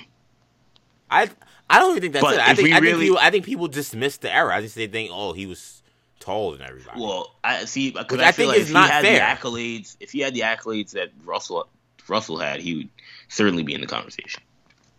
But because Russell beat him every year. Yeah, I definitely agree with that. But here's the thing, like, okay, this is a really random thing, and I don't want to make this about LeBron, but, like, LeBron is clearly a physical specimen unlike anyone else he's playing against. Like, why do we have give LeBron a complete pass? And my thing is, I think we should. I'm not even saying that it's an issue. Yeah. But, like, Wilt Chamberlain is a physical freak. We're like, oh, no, he's disqualified. LeBron is 6'9", 270 pounds, is built like a freight train. There's no one in the league built like him. And there's never a conversation about, he's just a physical specimen beyond understanding, and therefore he shouldn't be considered. See, I never looked at it like that. For me personally, that's what a lot of people say, though. They say, Wilt's playing against guys who are 6'7". See, I don't buy that. I don't buy it either, because there were guys who were taller. They're right in the sense that, that is a thing, but, like, he also played in an era, he also grew up in an era where, like, they didn't tell him to shoot jump shots. Maybe if Wilt would have grown up in 2000 in this era, maybe he'd be a 7'1" center with LeBron's speed that had a handle and could shoot threes. Yeah, Chamberlain was a track star. Like, yeah, like, you don't think he could? You don't think Anthony Davis on steroids? Yeah, you don't think that him as a pick and roll man would be unstoppable? Yeah. Or, like, if he developed a jump shot, which he didn't have to, because there was no 3-point shot and the offense weren't designed to shoot. Point being, obviously, he grew up in a different era, but the reason I always dismissed him because I looked at he was almost never be able to beat Bill Russell. Yeah, that's a lot of people say. If you're not able to get past one dude, and honestly, obviously, I didn't grow up in that era, and nobody really has much real record of what happened. It's not like people are watching. Not like there are too many people that grew up back then that are that are going to tell you, oh, this is how things went down. But if we really analyze how that era went, I'm sure people step back, they'd realize Russell always had the better team. Always, yeah. So in fact, really a few times when it was close, actually won. Exactly. You know, that really a fair way of going about it. Because we're not gonna. I agree. Because Kendall, we say the same thing about LeBron. LeBron, we say the same thing. Oh well, he lost to the Warriors got twice. A way better team. It's like, yeah, but like, come on, he's going against the Warriors. Like, what can we expect? He beat them once. Like, isn't that enough? 40 years from now, we're not gonna be like, yeah, LeBron's not better than Durant because you know he couldn't, because he always lost to Durant. You couldn't beat Durant. Because there are people that think Russell's better than Will. And obviously, I'm a Celtic. Obviously, I'm a huge Celtics fan. So I love Russell, and this isn't a knock on him. But I mean, if you swap places, I think we'll probably have plenty Russell doesn't win one ring. Probably not. You know what I'm saying with that? Russell doesn't win one ring. I'm gonna keep it real. He doesn't have a ring. He doesn't. You know, like it has nothing to do with Bill Russell. It happens. But the idea that Wilt Chamberlain playing with that team, it's just there's no way he's not winning one. Right. Exactly. And so I don't know. So, I just think, I don't want. Like, I'm sure, like someone who listens to the show who maybe a LeBron fan may feel like it's LeBron hate. It really isn't. It's not meant to be that way. But when we think about Wilt Chamberlain, his numbers, and why, I know you're saying it's more about Russell, and there are a lot of people who talk about the fact that he couldn't beat Russell. But I think the other issue was always like, yeah, but like, come on, he was this physical specimen playing in a league that didn't see guys his size. Like, how is that fair? I'm like, LeBron. I could be like Steph Curry plays in a league where there's a 3-point shot. Right. Like if Pistol Pete was playing, or Jerry West were playing in his era, they'd also be killing it. Yeah. You know, like Steph Curry played in the 60s, he'd be screwed. I think that's something. He'd be a great player, and that's why like the whole like GOAT conversation is just in its innate theory is just so flawed. It's just right. It's that's why even I never like having it. Yeah, just even talking about it is so flawed because there's so many things. But I just think it's crazy that like we don't even think about Wilt Chamberlain as one of the greatest of all time when he averaged 50 points in a season, and in another season, the next season he averaged 44.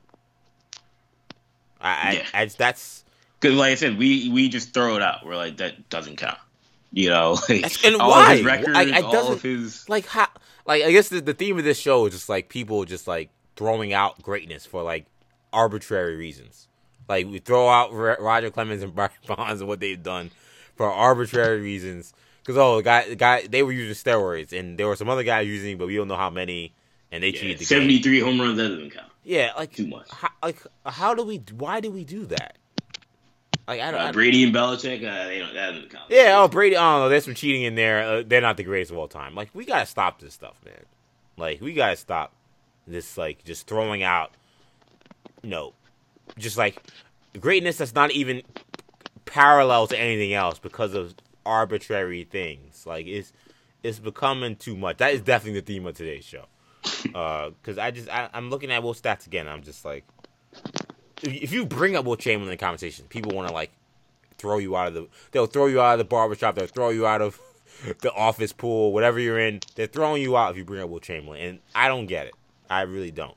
But Kendall, let's do what we were planning to do, the Who's Flames, Who's Trash segment. Let's get through this quickly. This is a college basketball themed Who's Flames and Who's Trash. This was requested by Kendall, so we're doing it for Kendall. You go first, Kendall. Who's Flames? Who's Flames? I'm gonna go with my boy out in Murray, Kentucky, Ja Morant. Ja Morant. Obviously, we just released a video today on Ja Morant where we talk about comparing him and R.J. Barrett for who is the second best prospect in the NBA draft after Zion Williamson. I leaned Ja Morant. You leaned R.J. Barrett, so you should check that out. But this kid has been absolutely on fire. He's now finally, after months of doing basically everything he's done this week, has finally burst onto the national scene. People in NBA circles are starting to catch up, talking about, okay, this kid Ja Morant's for real. People in the national college basketball scene are starting to really catch up, and fans and people on social media are starting to recognize that there's a special player that's playing out in Murray State. The first real like live game that I watched from start to finish with John Morant was that game um, against Auburn, and that was about a month ago. And I watched that and I was sold. I was like, okay, this kid's for real. Like, because EJ, this as like a huge basketball guy. Like, Yep. You can watch a guy, you watch like their highlights, and you're like, they can do a lot of electric stuff. But it was beyond the highlights for me. It was the little things. Yeah. Like the passing ability and the court awareness and the obvious athleticism on every play. Like, extremely impressive. But at this point now with John Morant, I'm just hoping that Murray State can stay afloat, he stays healthy, and that they win the OVC both in the regular season and in the tournament, because we got to see John Morant in March. Yeah. We can't. Generally, when we say that, the guy... they never make it. Yeah, either they don't make it or they get bounced in the first round. You're like, that was whack. But regardless, hopefully we do see John Morant in March. Yeah, John Morant is electric. And again, we did our video. I talked about it with my dad for a long period of time in terms of between him and Barrett. Look, I'm starting to have that him and Zion conversation, EJ.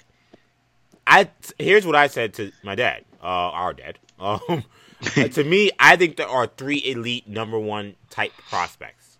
To me. Right. So, I'm fine with having that conversation with Ja and Zion. I am. I think Zion's number 1 for me, and I think Ja's number 3 with Barrett 2.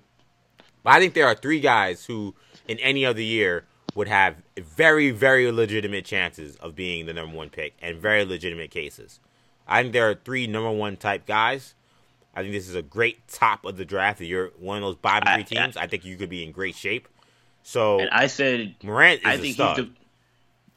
Besides Markelle Fultz, he's the best point guard prospect that I've seen since John Wall. Yeah, and that's high praise. Obviously, Kyrie was a different case because he only played like 8-9 games.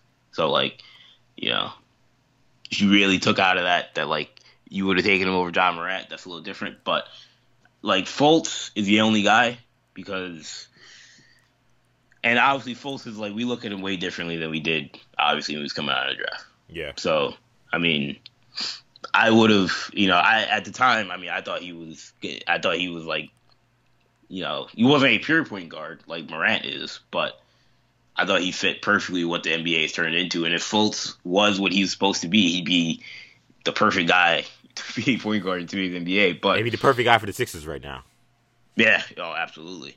So so besides Fultz, I'd say he's the best guy I've seen since John Wall. And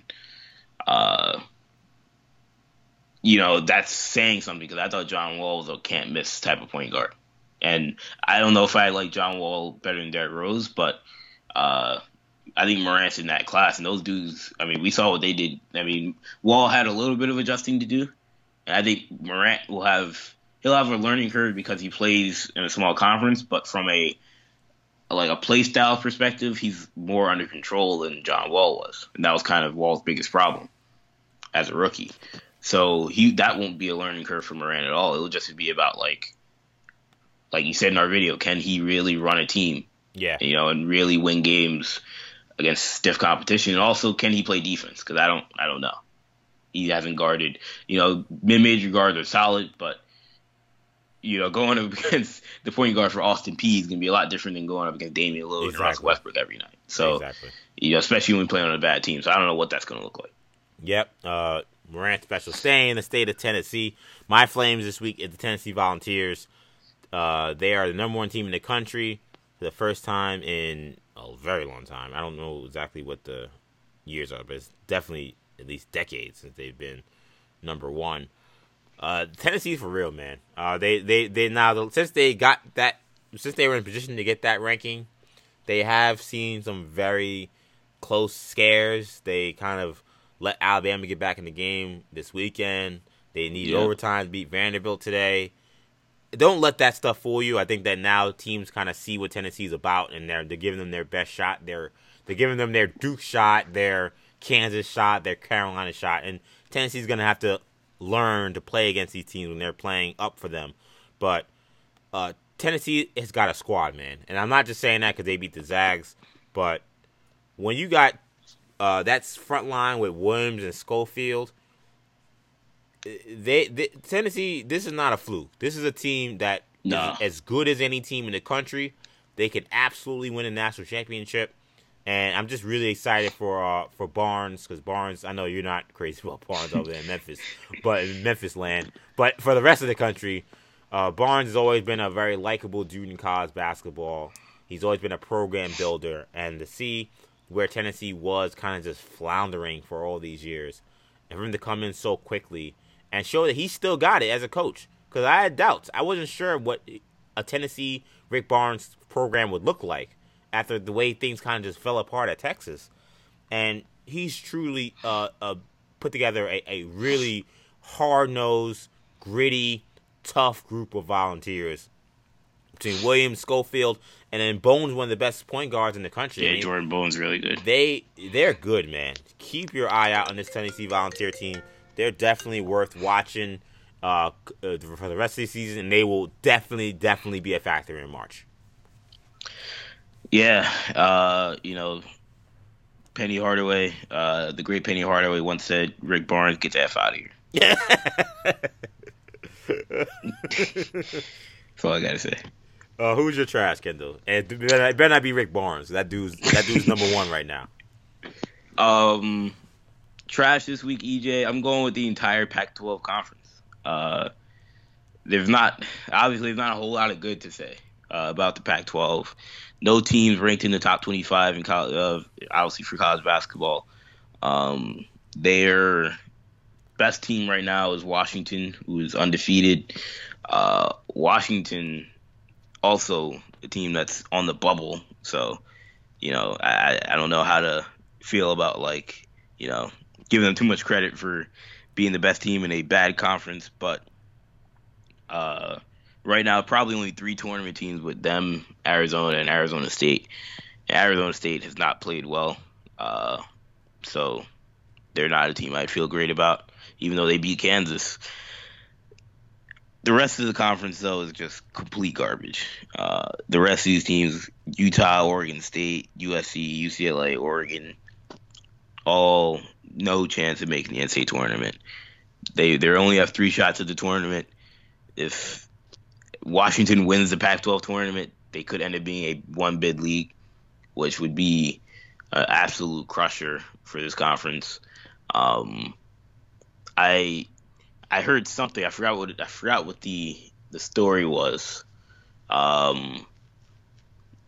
I want to say it was something about the Big 12 isn't going to get their own network or something like that. I feel it wasn't. It was something more alarming for the future of the Big 12, right, where people now are assuming that there's a good chance that Texas and Oklahoma might leave and go to the Pac-12, which would be perfect timing for the Pac-12 because in both football and basketball they are trending down.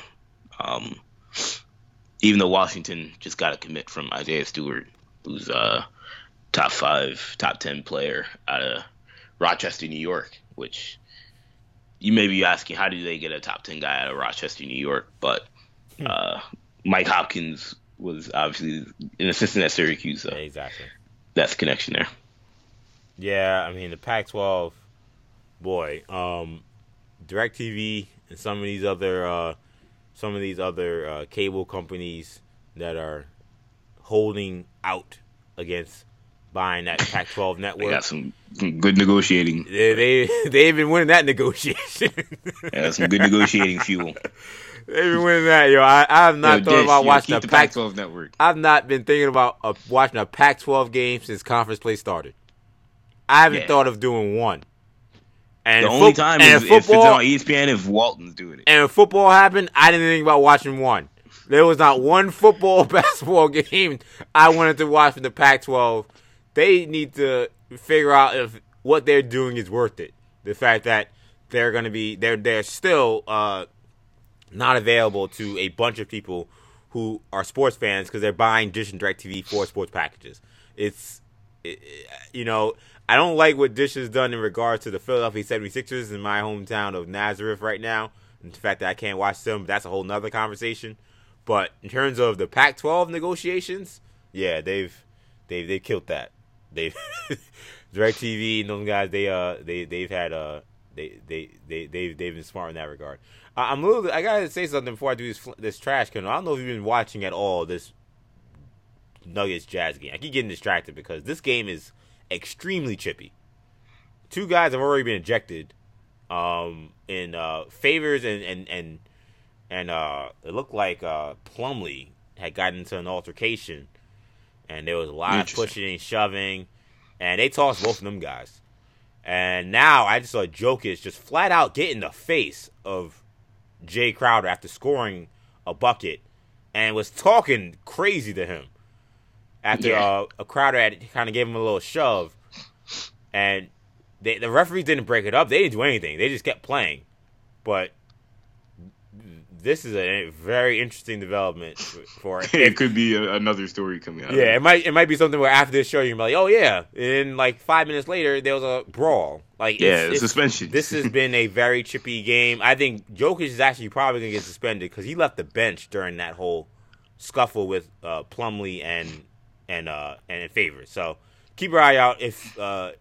In this game, Kendall, if you get a chance. Late night Western Conference. Nothing better. My trash, Kendall, real quickly. I'm going with the Indiana Hoosiers. They've been volunteering a lot of L's recently. Those ugly striped pants. You're not a fan of the striped pants, Kendall? I mean, look, in crimson and white, yeah. And that Tennessee color, nah, disgusting. I gotta go with the Hoosiers. They've lost 5 in a row. They look like a lock for the tournament.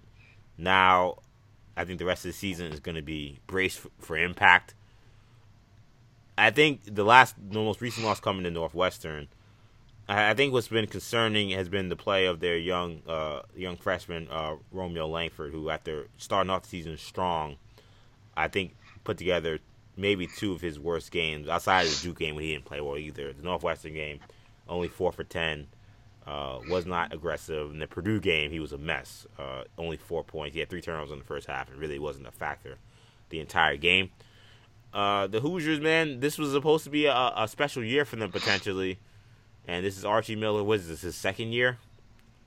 Yes. This is not the way it's supposed to be going. No, people thought this could kind of be a quick fix. And when you add a guy like Langford, who's a one-and-done guy, you got to kind of cash in on that. They have not been able to do that. And despite the fact that they have a Juwan Morgan to go along with Langford, the Big Ten is a gauntlet. And to start 3-5, it's going to be tough sledding for this team to find wins. This is not going to be... They got Michigan coming up. That could be another loss. They still got to play Michigan State twice. They got to play Ohio State again. Or once, I guess. I don't know. This could turn very ugly very quickly. They don't turn it around. So you have to wonder. I mean, people in Indiana are already kind of wondering, what are we doing with Archie Miller? And it's still early. It's early, but look, you lose 5 straight games in Big Ten play when this is supposed. I mean, you got the biggest recruit in Indiana in Indiana basketball. High school basketball history since, Damon Bailey, and Steve Alford, and Larry Bird. I mean, those are the names that were mentioned in conjunction with Romeo Langford. Yeah, Greg Oden. And gotta throw Greg Oden in there. Yeah, you gotta throw Greg Oden. He obviously didn't stay, so they don't care about him anymore. But this is obviously a huge disappointment. Now, obviously, you also have to look, Tom Crean did not start off amazing. No. He won six games the first year or something like that. What happened? I think he won 6 games the first year. Yeah, he might have had the double digits if they even. I don't know if they did. But the point being, they were trash when he first got there. But it was a much different situation. they were rebuilding from literally the ground up. All the dudes that Kelvin Sampson had left. They were playing walk-ons. It was crazy. Yeah, he had a lot of scrap pieces that he was trying to work with, and they, in some regards, were overachieving. So, you want to give Archie Miller time. They've done a decent job on the recruiting trail. He's proven that he can get guys by getting Romeo Langford, but this is not the start they wanted. He's not what people have to understand is, look, Romeo Langford, talented player, and I think a lot of programs realize this. Unless you're getting, there are like a few players every year that can, by themselves, change a program, make them contenders. There are very few guys, by themselves. Indiana was not a guarantee. They weren't a tournament team last year. They were maybe a bubble team this year without Romeo Langford. Mm-hmm. You add Romeo Langford, who's a very good player in and of himself, you're probably still going to be a bubble team. He's a freshman who has talent, will have great moments like he did against Maryland on the road, the game they lost. But he's also going to have moments where he's not shooting the ball well, and now you're running your offense through a guy that's struggling. And we see this time year in and year out, whether it's Markelle Fultz, Ben Simmons. Those dudes were electric, and they still couldn't make the tournament. Right. So if you're gonna get a guy like Romeo Langford, you have to understand, unless you have a veteran-laden team like Kansas, who have been able to get away with bringing in Andrew Wiggins or Josh Jackson and still being great, because they already have Final Four type of teams before they get those guys, or they already have second weekend teams that become Final Four teams by getting those guys. You have to do the Duke model, where you get 5 of those guys. Right. Or you do the Kentucky model, we get 5 of those guys. But you can't get one and think, like, that's why, Memphis with Penny Hardaway, that he's doing the Duke model. Or the Kentucky, he's like, I got to get 5 of these guys, because just getting James Wiseman isn't going to make you a contender. It barely makes you a tournament team. Yeah. It's, and Romeo, as good as he is still, he's not even, to me, like the guy who's like the immediate impact 20, one of the best scorers in the country kind of guys. I think he's a guy that could actually be better served to maybe stay more than 1 year as a one-and-done guy. I think he should probably stay another year. So if you're running offense through him, man, the rest of your team better be solid, and they're not. So, but because of that, I think that we got to be patient with Archie, hope that he can keep building stuff. But he can't. I don't know if this is a situation he should be building around one-and-done guys, which is maybe something he's going to learn with this situation. But yeah, they've been struggling. I'm very concerned how this year is going to end for them. So I have them right now as trash. Let's get out of here, Kendall, with Kendall's Court. What do we got? All right, man. Yeah, Kendall's Court. We talked about the AFC Championship game that was aired on CBS. The Super Bowl next week will be aired on CBS, which I'm very excited about, because that means we will have another week of Jim Nantz and Tony Romo, who I think are the best tandem in all of football during national TV. They might be the best in all sports, but at least pro sports.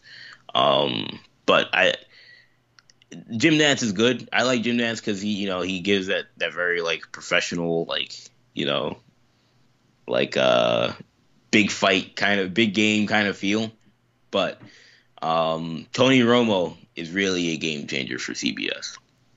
This is before I get into his whole situation, anyone that watched that game and listened to the broadcast knows that guy was, and people have pointed this out, obviously, he was literally calling out plays, especially late in the game, was calling out every play that New England needed to run, that they would run, and Brady knew exactly what to do. It'd be, Edelman's motioning, that means it's going to go Edelman up the middle, and Brady would go right to Edelman. Oh, Gronk's got it one-on-one. You've got to go to Gronk here. Brady would throw it out to Gronk. It'd be a first down. It was one of his, and that's the skill that he's had, in the last, both these 2 years that he's been in the broadcast booth. But people are now starting to really catch on, obviously, because he's on the national stage in the postseason, and it's a tremendous skill. It's something that it's something that's overlooked or that could be overlooked, given that there aren't too many announcers that do that or that can do that really, and it's now to the point where there are people that are talking about, well, all right, his contract with CBS is up this year. They have the right to match any offer. So I would doubt that he would. There's not a doubt we're going to hear him on Monday Night Football next year, or that would be the only place I would imagine he would end up. I don't think he would end up at Fox, but he's come out and said, yeah, I've had contract offers to play in the NFL next year, and there are people that have talked about. God. Should people be looking at Tony Romo as a head coach? I don't know. As a Vikings fan, I'd much rather have Tony Romo than Kirk Cousins as my quarterback. And that may sound crazy. That? I think it does sound crazy. But look, I went through Brett Favre. I went through 2 years of Brett Favre. I feel like year one would go good. Year two, I don't know if I can do 2 years of Tony Romo at quarterback. But you gave me 1 year and a developmental guy under him. Much rather have that than Cousins. Now, we're stuck with Cousins. There's nothing we can do about that. But if I were a team, I'd also be making calls to Kirk Cousins. Now, I don't buy the whole, Matt Hasselbeck came out this week and said that there were teams or a team called him to check to see if he was ready to play. That makes no sense. Matt Hasselbeck playing in 2019 or 2018 is literally the craziest thing I've ever heard. But I think he said it was a contending team. But regardless, but I feel like Romo, I think more realistically, though, I think as a coaching candidate makes plenty of sense. In today's NFL, where we're just getting quarterback coaches that know the game. I think Romo as a coach, what this guy was doing this last Sunday, just like calling what plays were going to be. We've seen him do it, but like to do it in that big spot and to be with the energy that he brings as well. This guy, he's a football savant, and to be honest, it's not like that's not something we didn't hear when he was playing. When he came up, kind of out of nowhere in Dallas and took that job, that's what kind of they were saying, that like, this dude is just it's hard to explain, but he just kind of just knows the game and kind of just has a natural skill that you can't teach. It kind of made him so bizarre that like a guy that savant-ish, for lack of a better term, could also like make these like crazy boneheaded plays. But that kind of was part of his kind of like tragic dilemma with him. So it's kind of funny to see him at this point in his career now, broadcasting it and showing off just how much of the game he knows.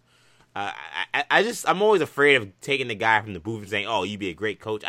There's just so much that goes into coaching beyond just like being able to call a game that I just still don't know. How does he relate to players? How does he get guys motivated? How does he get the team prepared for the week? Like, obviously in game in terms of knowing what's going to happen and kind of predicting where what certain trends are going to be happening throughout a game, he's brilliant. That's only one part of a million parts that go into coaching. So I would still be hesitant to say, oh, he needs to immediately be a coach, but he's already like he's one of the most successful color analysts in terms of early success that we've ever seen. The guy that goes straight from the booth straight from the field to the booth. I don't know if there's been a guy that's been better from like the first year or two. Like, have you ever watched like even like the great Clyde Frazier? You ever watched like his old stuff when he was doing like NBA on ABC in like 1980s before he was really doing the Knicks the way he started doing the Knicks? Like, he's totally different than how he is now. He wasn't the same. He wasn't as entertaining. Right. Like, a lot of times it takes years for guys to kind of find their knack. He came in from day one doing the stuff he was doing on Sunday. There are guys that are like good in terms of like in studio that have gotten like, I feel like T-Mac was good pretty much right off the bat. Charles Barkley was like great immediately. Obviously Barkley, Shaq obviously entertaining, but like, And I feel like if Kobe did like what Romo was doing, where he was like a play-by-color guy, I think Kobe would also be like great. But Probably. Kobe he made too much money to do something. He's not. He would be in the. I think Kobe will one day. That's a massive pay cut if he stops doing his business investments to be a color. Yeah. Although I always say why, maybe not color, but I always wonder like why can't he do that and be like in the studio? He probably could. Like he probably could, but like why waste waste the energy and time spent in like being involved with that when you could just count your millions? Yeah. I think if he feels like it builds his brand at some point, I think he'll think about it.